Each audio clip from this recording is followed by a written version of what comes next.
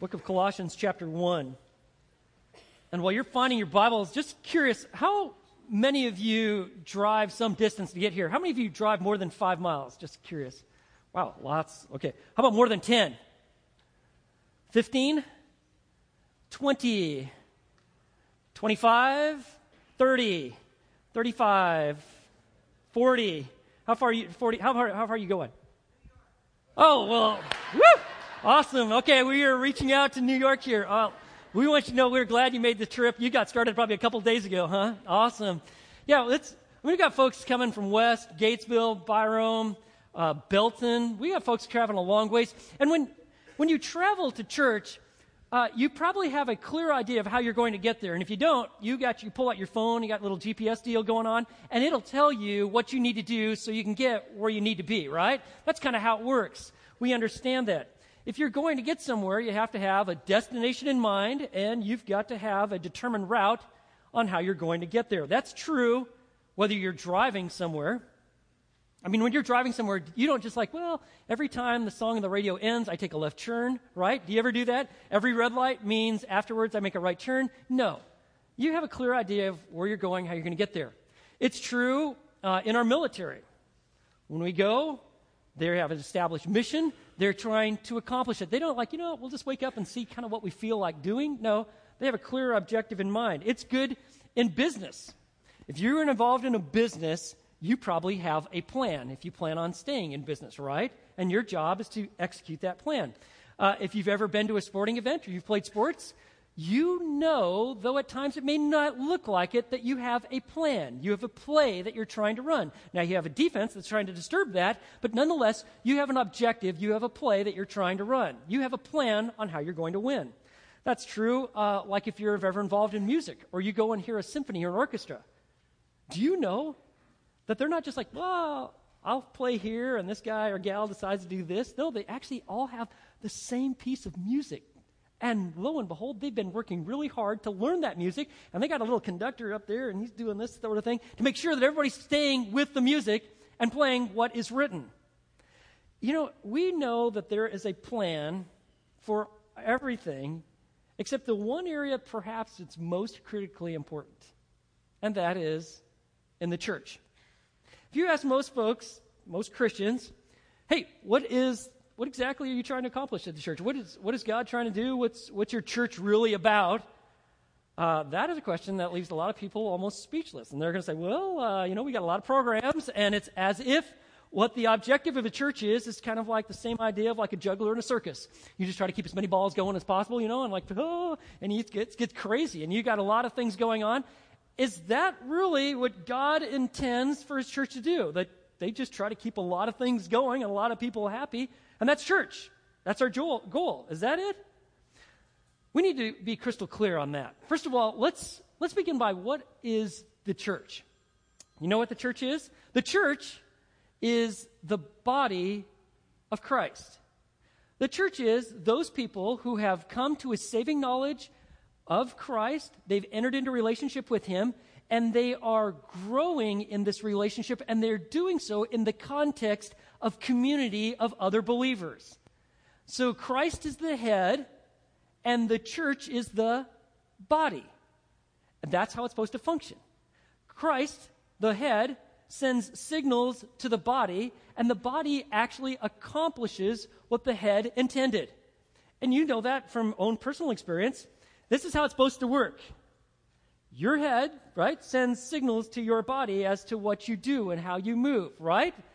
If your body is functioning somewhat independently of your head, you got some serious problems, right? You've had lots of really embarrassing moments. You've done really crazy things. Why? Because somehow things aren't right. If your body is non-responsive, like let's say your right arm doesn't work, it's not responding to the signals from the brain, you might have paralysis. That's a condition that needs to be addressed. And you need to know that if your body is severed from your head, that you're dead, okay? Because you're meant to be critically in tune with what's going on up here, and that's how your body's supposed to function. Well, guess what? That's true for the church. God intends for us to receive the signals from Christ, that we're honoring him, revering him, respecting him, listening to him, responding to what he wants and what he's trying to accomplish. So what is Jesus trying to accomplish through his body? What is his purpose? What's the mission? Well, it needs to be crystal clear. If it's not, there's going to be a great degree of chaos and wasted energy and wasted money. That's why God has spelled it out in Colossians chapter 1, verses 28 and 29. This ought to be almost home base for every Christian and especially every church, because this is what we're supposed to do. You don't have to make it up. You don't have to invent things. Christ the head has already established that this is what I want accomplished. And it really is Paul's personal mission statement. You find it right here, Colossians chapter 1, beginning in verse 28. Let's read it. We proclaim him, speaking of Christ, admonishing every man and teaching every man with all wisdom, so that we may present every man complete or fully mature in Christ. For this purpose also I labor, striving according to his power, which mightily works within me. This personal mission statement of Paul is really a restatement of the Great Commission given to us by Jesus. Remember when he said, I want you to go and I want you to make disciples of all the nations, baptizing them and teaching them to observe all that I commanded you? That is what Paul is saying here. We have a mission, and that mission is this. The church's purpose is to proclaim Christ. Notice what he says, verse 28. We proclaim him. The church isn't about a philosophy or a code of ethics or certain things that we do. The church is about a personal relationship with Christ, that you are literally walking with him, you know him, you are trusting in him, and so we proclaim, like a herald, we declare not a system, not rules, not regulations, not a philosophy, but a relationship with the living God found in Christ. Many times people think that salvation is kind of like the equivalent of buying life insurance. And you're like, oh, it sounds like a pretty good idea, and so I'll sign here, pay a little bit of money, and I've got my life insurance. And then when I die, that's going to become a really big deal. Many people treat salvation like that. Oh, at some church, I raised my hand, or I filled out a card, I went forward at some sort of deal, I responded in some sort of kind of way, and all it is that God's interested in is that I believed, or at least at one point, in Jesus. And then when I'm dead, some pastor's going to make a real big deal out of that. Kind of like I got on my get-out-of-jail-free card. No, actually, it's about entering into a lifetime and eternal lifetime relationship with the living God. You see, Jesus Christ is the source of salvation. If you really want forgiveness of sins, you want to have the security of eternity with him forever, you know where that begins? By you trusting in Jesus, turning from self and sin, trusting in Christ. Christ is our source of righteousness. Remember, as we're going through the book of Romans, God declares us right with him when we believe in Christ. And Christ is also the source of strength, spiritual empowerment. That is the beauty of Christianity. God himself literally inhabits his people. He actually, like it says in Galatians 2:20, it's Christ lives in me. Remember in Ephesians 3 where Paul is praying that you'd be strengthened through his spirit in the inner man, and he says in Ephesians 3:17, so that Christ may dwell in your hearts by faith. Christ literally lives within his people. And if you want to see it in the book of Colossians, just back up 2 verses. In verse 25, Paul is saying, I am preaching the word of God. Why? Verse 26. That is the mystery, and a mystery is something that has not been previously revealed, which has been hidden from past ages and generations, but has now been manifested to his saints. What is this great revelation? Verse 27. To whom God willed to make known what is the riches of the glory of this mystery among the Gentiles, non-Jewish people, which is Christ in where? You, the hope of glory. That you experience the joy of the living relationship. So the purpose of the church is to proclaim Christ. We got one message, and that message is about Jesus. But notice what the text says, Colossians 1:28 and 29. We have a mission, and the purpose of the church is to proclaim Christ, but it is also to present every person mature in Christ. Look at what he says. Admonishing every man has the idea of calling to mind a correct course of action, even confronting when someone's off course, confronting or admonishing every man, teaching every man, imparting positive truth with all wisdom, so they have skill for living, so that we may present every man or every person complete, teleos, in Christ. That word complete, teleos, has the idea of fullness of maturity, that you are full grown, fully mature. That is the Christian mission. That is what Jesus intends for every single person, is that you come to truly know him, and that through the working of his Spirit, he actually over time develops you where you're fully mature. It's very much like parents. So one of the great joys, struggles, sometimes the most painful, sometimes the most exuberating aspects of life is parenting, right? And what happens is it starts off and you have this brand new little baby, and at first you do everything for them except breathe and digest their food. But you have to feed them everything. They can do nothing by themselves, right? But then they start growing and developing, And it is really cool. And you get super excited. I remember our first one, Ashley, and I was so intent to capture the first moment that she rolled over. And so I had one of those video cameras, and I was always like, it's going to happen. So I kept videotaping, but of course it never did when I was. We once tried to watch that video. It was so painful, and we've never tried it again. It's like, she's just laying there like this. I'm like, okay, Ashley, come on, roll over. And it's never happening. But why? It's so cool to see your kids develop, and then they roll over, and then next thing you know, then they can start crawling. Do you remember that? And then they're like balancing themselves. And when they start walking, when they get mobile like that, like your whole life changes. And then they can go from there. They start talking. They can start, like, you can start giving them food out of like a little baby food jar. Remember that? And you start feeding them, and they're eating, and they're taking next steps. Pretty soon they could ride a bicycle. They're communicating, and they're actually having sentences. And then they can like ride a bike, and they can shoot a basket. And by the time they're 13, they're actually starting to pick out their own clothes and dressing themselves. And I mean, it's just... Okay, all right.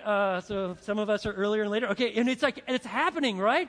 And they're going to school, and they can take classes, they make decisions. Next thing you know, they're driving, they got a job, and like, whoa, they're developing right before you. Sometimes it seems like they're never going to grow up, right? And then other times it's like, what in the world happened? I remember when I was doing this, holding you in my hand, and now you could beat me in a wrestling match, so I'm not wrestling you anymore. What's going on?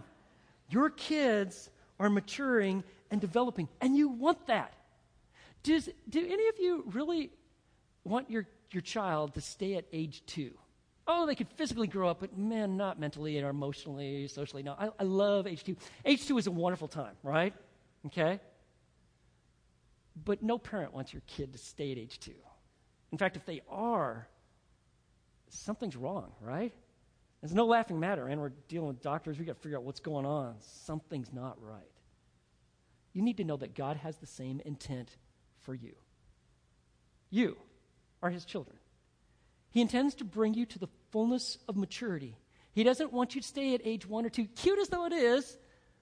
Youth rolling around, throwing temper tantrums, spitting your food all over the bed. No. I want you to become fully mature in my son. That's what this is, the mission of the church. That's why it's spelled out here in verse 28.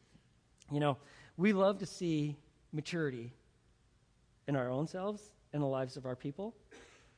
And I tell you, I hate seeing immaturity in me. Doesn't that bother when you see it in yourself? We don't like that. So God wants us to become mature, where we have stability, we have skills, that we can function in a Christ-like way, that we're becoming like Jesus. We're learning to depend upon his Spirit. And so he wants us to do that. And Paul says, you know what, in verse 29, I have given myself fully for this purpose. I want to see every person, which tells you that every single person has the potential to be fully mature. Did you know that? It's not like, well, maybe a few of us might arrive. No, every one of us is to come fully mature. And Paul says, verse 29, for this purpose also I labor, I'm giving myself, I am striving, agonizomai, I agonize, but I do so according to his power, which mightily works within me. Being involved in seeing people come to the fullness of maturity is difficult, very messy work. It's like parenting. You know, sometimes you don't see progress. Sometimes you're not doing so well yourself, but you keep giving yourself, and sometimes it literally wears you out. But yet, that is the purpose of the church, that people come to the fullness of maturity. So when people ask me, like, hey, what's Fellowship Bible Church like? What's it about? I always look for, like, a big tree, a big oak tree especially. And I say, it's like that tree there. You see how that tree has this massive trunk, and it's got branches, and it's got like 1 million acorns going everywhere? Well, you need to know that underneath that tree is a root system. About the equivalent size of what you see above ground is underneath the ground. And those roots are drawing in nutrients and water and bringing about all sorts of stability, man. They are grounded. It's why they don't topple over in a windstorm. That's what we're about as a church. We want people come to truly know Christ, not just know about him, really know him, and start sinking deep roots into Christ, in a relationship with him and his word, drawing from the riches of his word and from his spirit, and that they're branching out and they're growing in character and reaching out to people. That's what Fellowship Bible Church is all about. In fact, it's our logo. That's, simply put, what we're all about, Christ and maturing in him. So what does spiritual maturity look like? You're like, man, that sounds cool. We like the idea of spiritual maturity.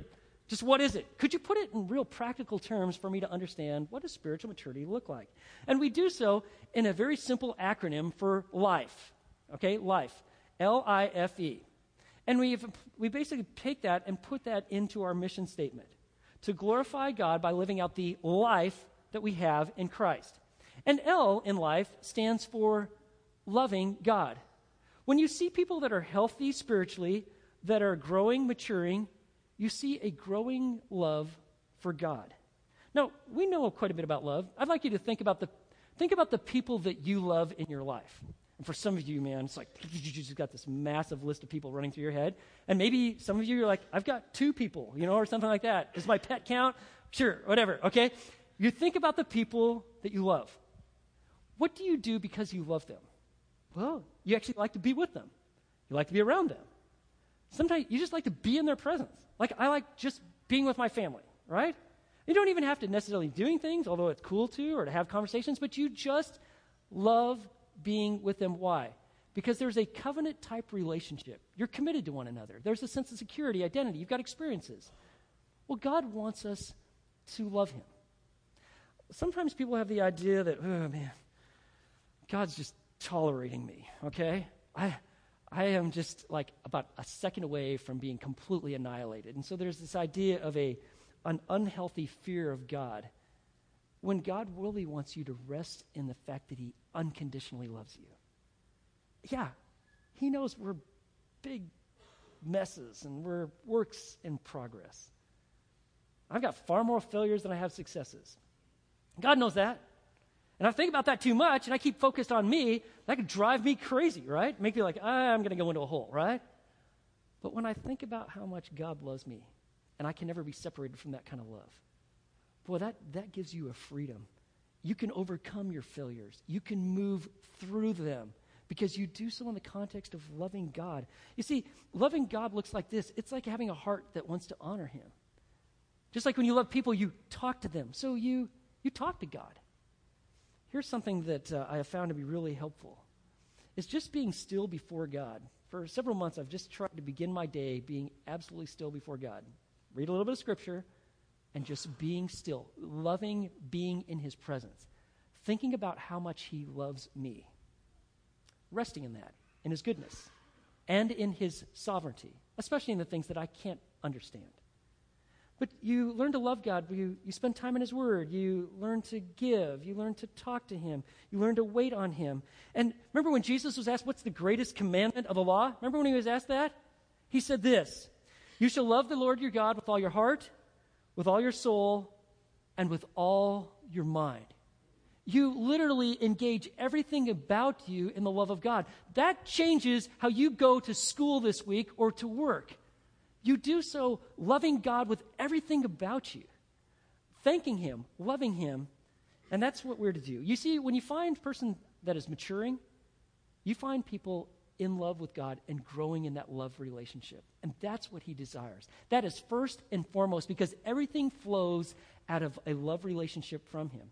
And that leads us to our second. I stands for investing in others. We are loving God and we are investing in others. When you find people that are growing in spiritual maturity, they move past self-centeredness to a Savior focus that creates an other-centeredness.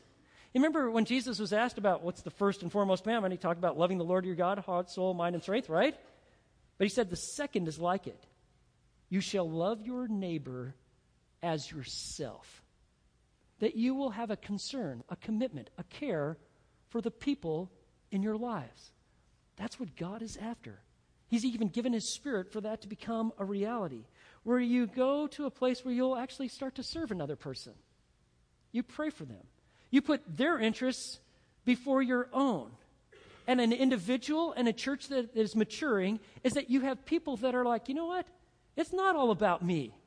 It's really about Christ, his honor, his glory, and me actually being a tool in his hand where the body functions as it should. And so you start investing in others. And that happens all the time. You need to know something about fellowship. If you're new here, you might discover that we are really lean when it comes to staff. We don't have a lot of people on staff. Almost all of the ministry that you see taking place, whether it be on a Sunday morning or throughout the week in our community or branching out from here, it takes place in the people in the church. They've been entrusted to the ministry. When we have our new members class or Discover Life at Fellowship, we tell you, listen, if you are looking for a place where they're going to put the ball in your hands and give you an opportunity to use your gifts and to give an opportunity to serve, this is your church. Because no one wants to ride the bench. Do you? No. You want to be out in the action. God wants you in the action. It's not about you. And this is the consumer mentality that's hit American Christianity. It's like, what can you do for me now? Oh, I don't like this about this, or this, keep me entertained or keep me engaged. Actually, when you grow in maturity, you realize it's about Christ, his honor, his glory, and you learn to invest yourself in other people. Do you know who the ministers are in this church? Do you know who they are? Don't be looking at me. It's not me. It's everyone who truly knows Christ. Ephesians 4:11 and 12 says the pastors, your spiritual leaders, are to equip the saints to do the work of the ministry. And to the degree that's happening, the degree you got health, life, and vitality. And in spiritually mature people, they have moved from self-centeredness to an idea, I'm going to engage. If you, even on a Sunday morning, we got people back there making sure you've got coffee, you got rolls, things to eat. We got lots of people working with our kids. We have a support crew. We have all sorts of ministries in this church, outside this church. But we ask that every single person be involved in at least one ministry, but no more than 3. And you're like, no more than 3? Yeah, because we have some people, if we don't put a limit on them, it's like, I'm going to do that. No, you need health, you need some margin, but you need to be involved in at least one. What is that going to be? If you're not, 2015 is your year to take that step of maturity. And ideally, what happens is you take the initiative. It's not coercion. It's not like, oh, boy, I better do that. It's a Christ-centered movement in your heart. Like, you know what? I'm going to be involved. I'm going to take a next step. Let me assure you, there are plenty of needs. But I tell you, it all begins when you start investing. And I am so thankful for the people that have invested in my life. I think back to my very early years as a Christian. God seemed to bring the greatest guys to make spiritual investments in my life. And he continues to do so. I feel like I'm the beneficiary of people that have made great investments in me. Oftentimes we call this like discipleship, where someone takes that personal investment. That's what we're to do, all of us. It's maturity. It's what Christ intends for his church, that we are loving God and we are investing in others. Let me give you a third element that you find in people that are growing in spiritual maturity and health, and that is they are following his word, okay? Life, L-I-F. F is for following his word.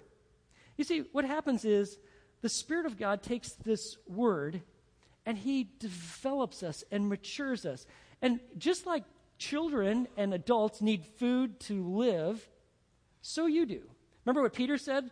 1 Peter chapter 2, verse 2, like newborn babies, long for the pure milk of the word, so that by it you may grow in respect to salvation. You can't grow if you're not eating. Do you know that? Yes. And that is especially true spiritually. We know that physically. We know that intellectually. But that is especially true spiritually. You need food for your soul. Well, what food might that be? God says, it's my word. Jesus made it crystal clear. Man does not live on bread alone, but by every word that proceeds from the mouth of God. So let me just give you some questions to ask to enrich your personal Bible study. Ask, as you're developing a pattern of being in the Word, maybe you call it a quiet time, but you spend time daily or at least every other day taking in some of God's Word, ask these kind of questions. Like, what is this passage teaching? What is it teaching about God or Jesus Christ or the Holy Spirit or people, sin or sanctification or leadership or troubles or trials or pain or suffering or the adversary? What is this teaching? And then ask, why is it here? Everything in the Bible God has given for a purpose. So in Christmas, we actually looked at the genealogies. The genealogy of Jesus has a real purpose, and we looked at some of those reasons why. Even to the final statement of the Bible, and then some of the very last words, Jesus makes this statement. He says, yes, I am coming quickly, and then the Bible ends. Why is that there? Well, you ask that. There's a reason. And then the third question you ask is, Lord, how do I respond to this? How should I respond? Does this deepen my faith? What do I learn about God? What do I learn about myself, my world, my problems, about how I should go about things? But it's the idea that you are growing in the Word.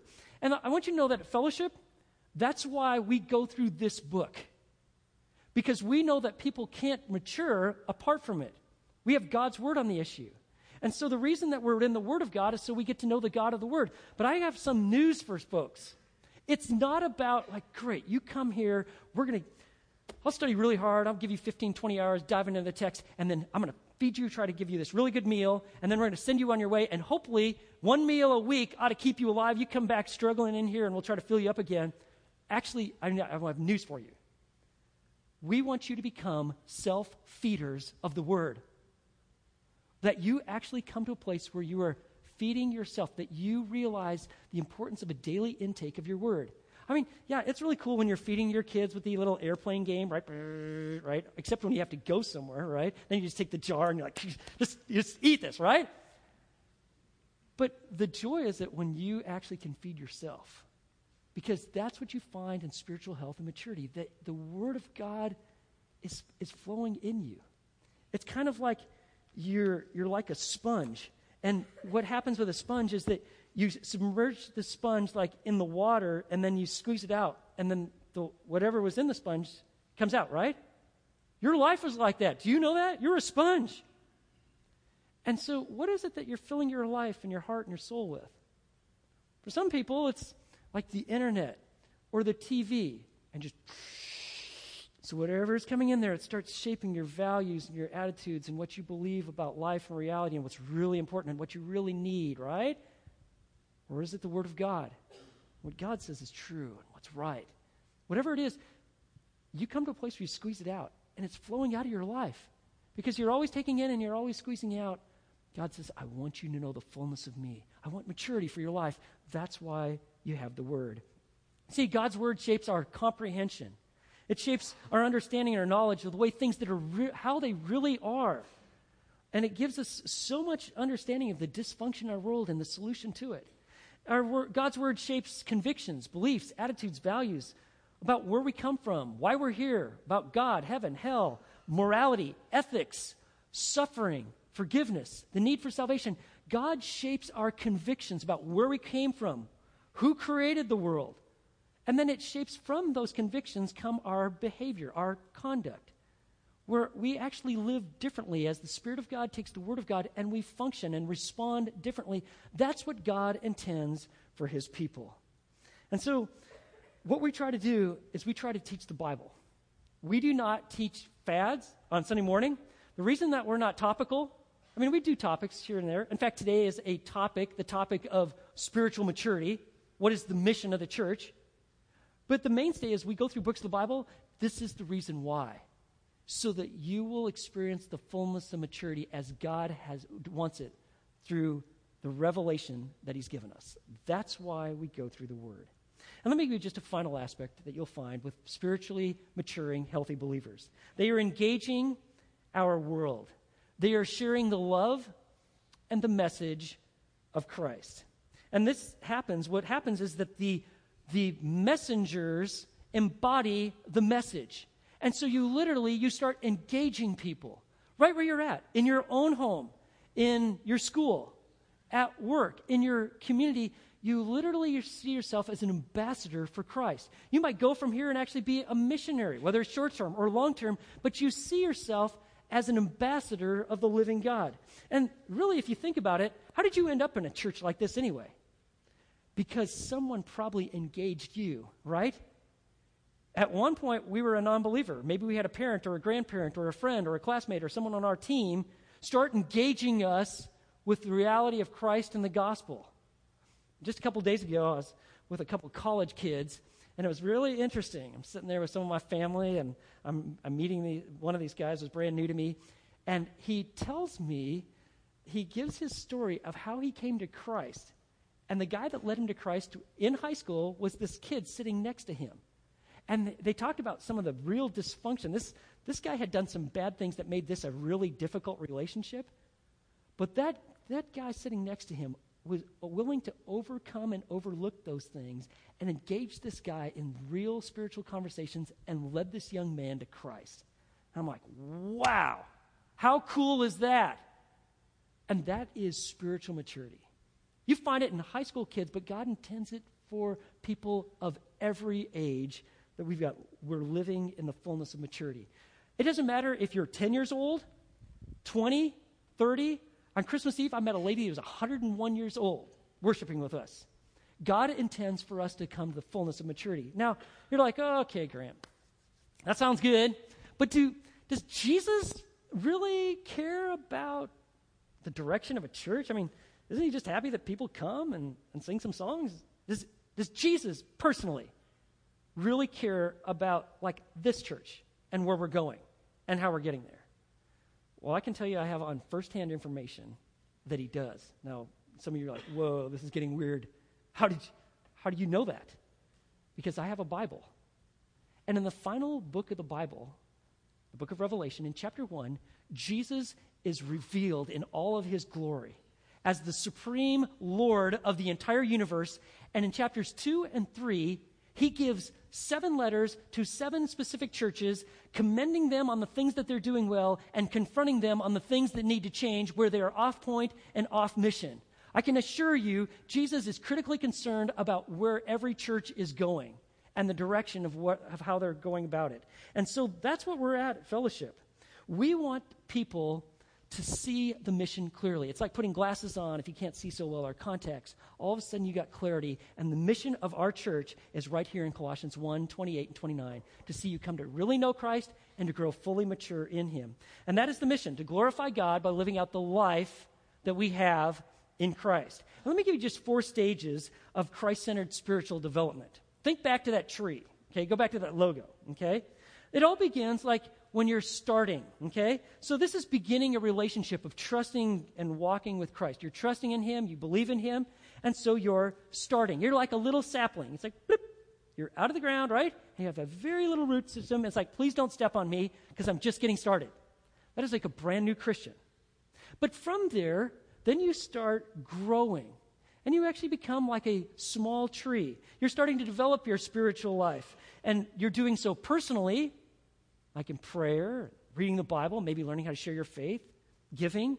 And you're doing it in the context of community. You're with other believers. You're now a part of a church. You're growing. You're establishing relationships. You're learning. You're growing. You're learning how to worship.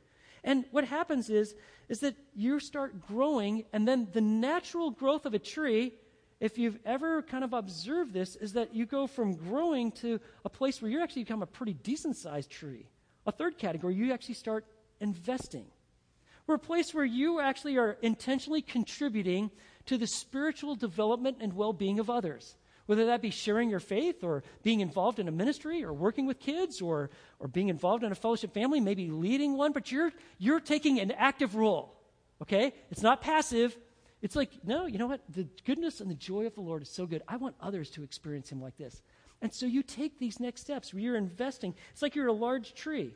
And then a final stage is this is just in humility, helping you kind of actually gauge where you might be, is where you're actually discipling, where you're intentionally developing a Christ-centered, reproducing disciple of Christ, where you are taking time it's over a series of months or maybe even a few years where you're helping them grow, develop, mature with this idea that what I'm doing with you, you will continue. It is the pattern that Jesus gave us of making disciples, where you're developing leaders who will go and return and do the same. And so that is what maturity looks like. And it's at various stages. At Fellowship, we got brand new believers. We frankly have people that do not know Christ that come here often because they're investigating. We're glad you're here because we want you to come to a place where you initially start believing and you grow to the fullness of maturity, where you're literally pouring yourself out in the lives of other people. At Fellowship, we're not focused on programs. You know what we're focused on? We're focused on developing people. Why? Because that's what Jesus is about, that we're all about the fullness of maturity. And so like a hunter calibrates his gun, that's what we're doing this morning. We're getting that sight, that scope. We're getting it set in. We're getting it fixed on the target of seeing people come to fully know Christ and growing fully mature in him. It's like a pencil. You know how when you use a pencil, it all of a sudden gets dull, and then you can sharpen it. And when I was a kid, I loved sharpening a pencil. You know, now we have the ones where you just stick it in. But remember the ones where you're like, so cool. You can just grind your whole pencil down. But you get like this really fine point. That's what this text does. This is what the Lord wants us focused on. Plato said, a country cultivates what it honors. This is what we esteem. This is what identifies us. All the ministries of our church, they're all intended to fulfill the mission that Christ has given us. And that is this, to glorify God by living out the life that we have in Christ. It's a life of loving God, investing in others, following his word, engaging our world. What we want, though, is this to become part of the DNA of every single person. See, the vision of this church is that we would have literally hundreds of people that are growing in the fullness of maturity, worshiping God, loving him, investing in others, taking his word seriously, and engaging our world all to the glory of God, where we esteem and value maturity, and we're patient with one another in this very messy process of maturity. This is our vision. And if we're not on target, if we feel like, no, I don't really understand what God has for me, then we're going to settle for just keeping people busy and trying to keep them happy. There was an event that took place in 2004 in the Olympics. There was an American sports shooter. His name is Matt Emmons. You're probably familiar with him if you're involved in shooting. And this guy is awesome at what he does. In fact, he shows up his first Olympics in 2004. He won a gold medal, and he was well on his way to winning a second gold medal in the 50-meter three-position rifle event. In fact, all he had to do was hit the target. He was so far ahead. He didn't have to hit a bullseye or anything like that. Just hit the target. No problem. If he gets up there, confidently shoots at the target, should have registered a score of 8.1, but like no score appeared. And he's like, what in the world's going on? It's like, I think broke here at the Olympics or something like that? And the judges are all really puzzled, and then they all confer together, and they break out, and they made this statement that it was an extremely rare mistake in elite competition, but apparently Matt shot at the wrong target. He was standing in lane 2, and somehow he got focused on the target at lane 3 and hit it well, 8.1. And so they said, no, you got a big 0, no score. And Matt, who should have been getting his gold medal, his next gold medal, instead of on the medal stand, he was in the grandstands, and he had to watch. Why? Because he shot at the wrong target. At Fellowship, this is the target because it is right from the Word. The mission is to glorify God, to literally exalt him by living out the life that we have in Christ. Let's pray. Lord, I want to thank you so much for the clarity of your Word. There doesn't need to be confusion or even chaos. There is clarity and conviction. We can have courage because we have your Son. And so, Father, I would pray that if there is someone here who's never trusted Jesus, that through the preaching of your word and even the conviction of your Spirit, they would see their need to do so now and would simply pray with me and say, Lord, at the beginning of this year, I turn from myself and my sin, and I see it, and I also see Jesus, and I trust in him as my Savior. And Father, for all of us who do know your Son, Lord, may this be a year of tremendous growth. May we value and treasure you. May we see you at work in our lives in such a way that we take these steps of growth and maturity, and that our church would be everything you intended. This we ask, God, only you can do it, and we pray in Jesus' name. Amen.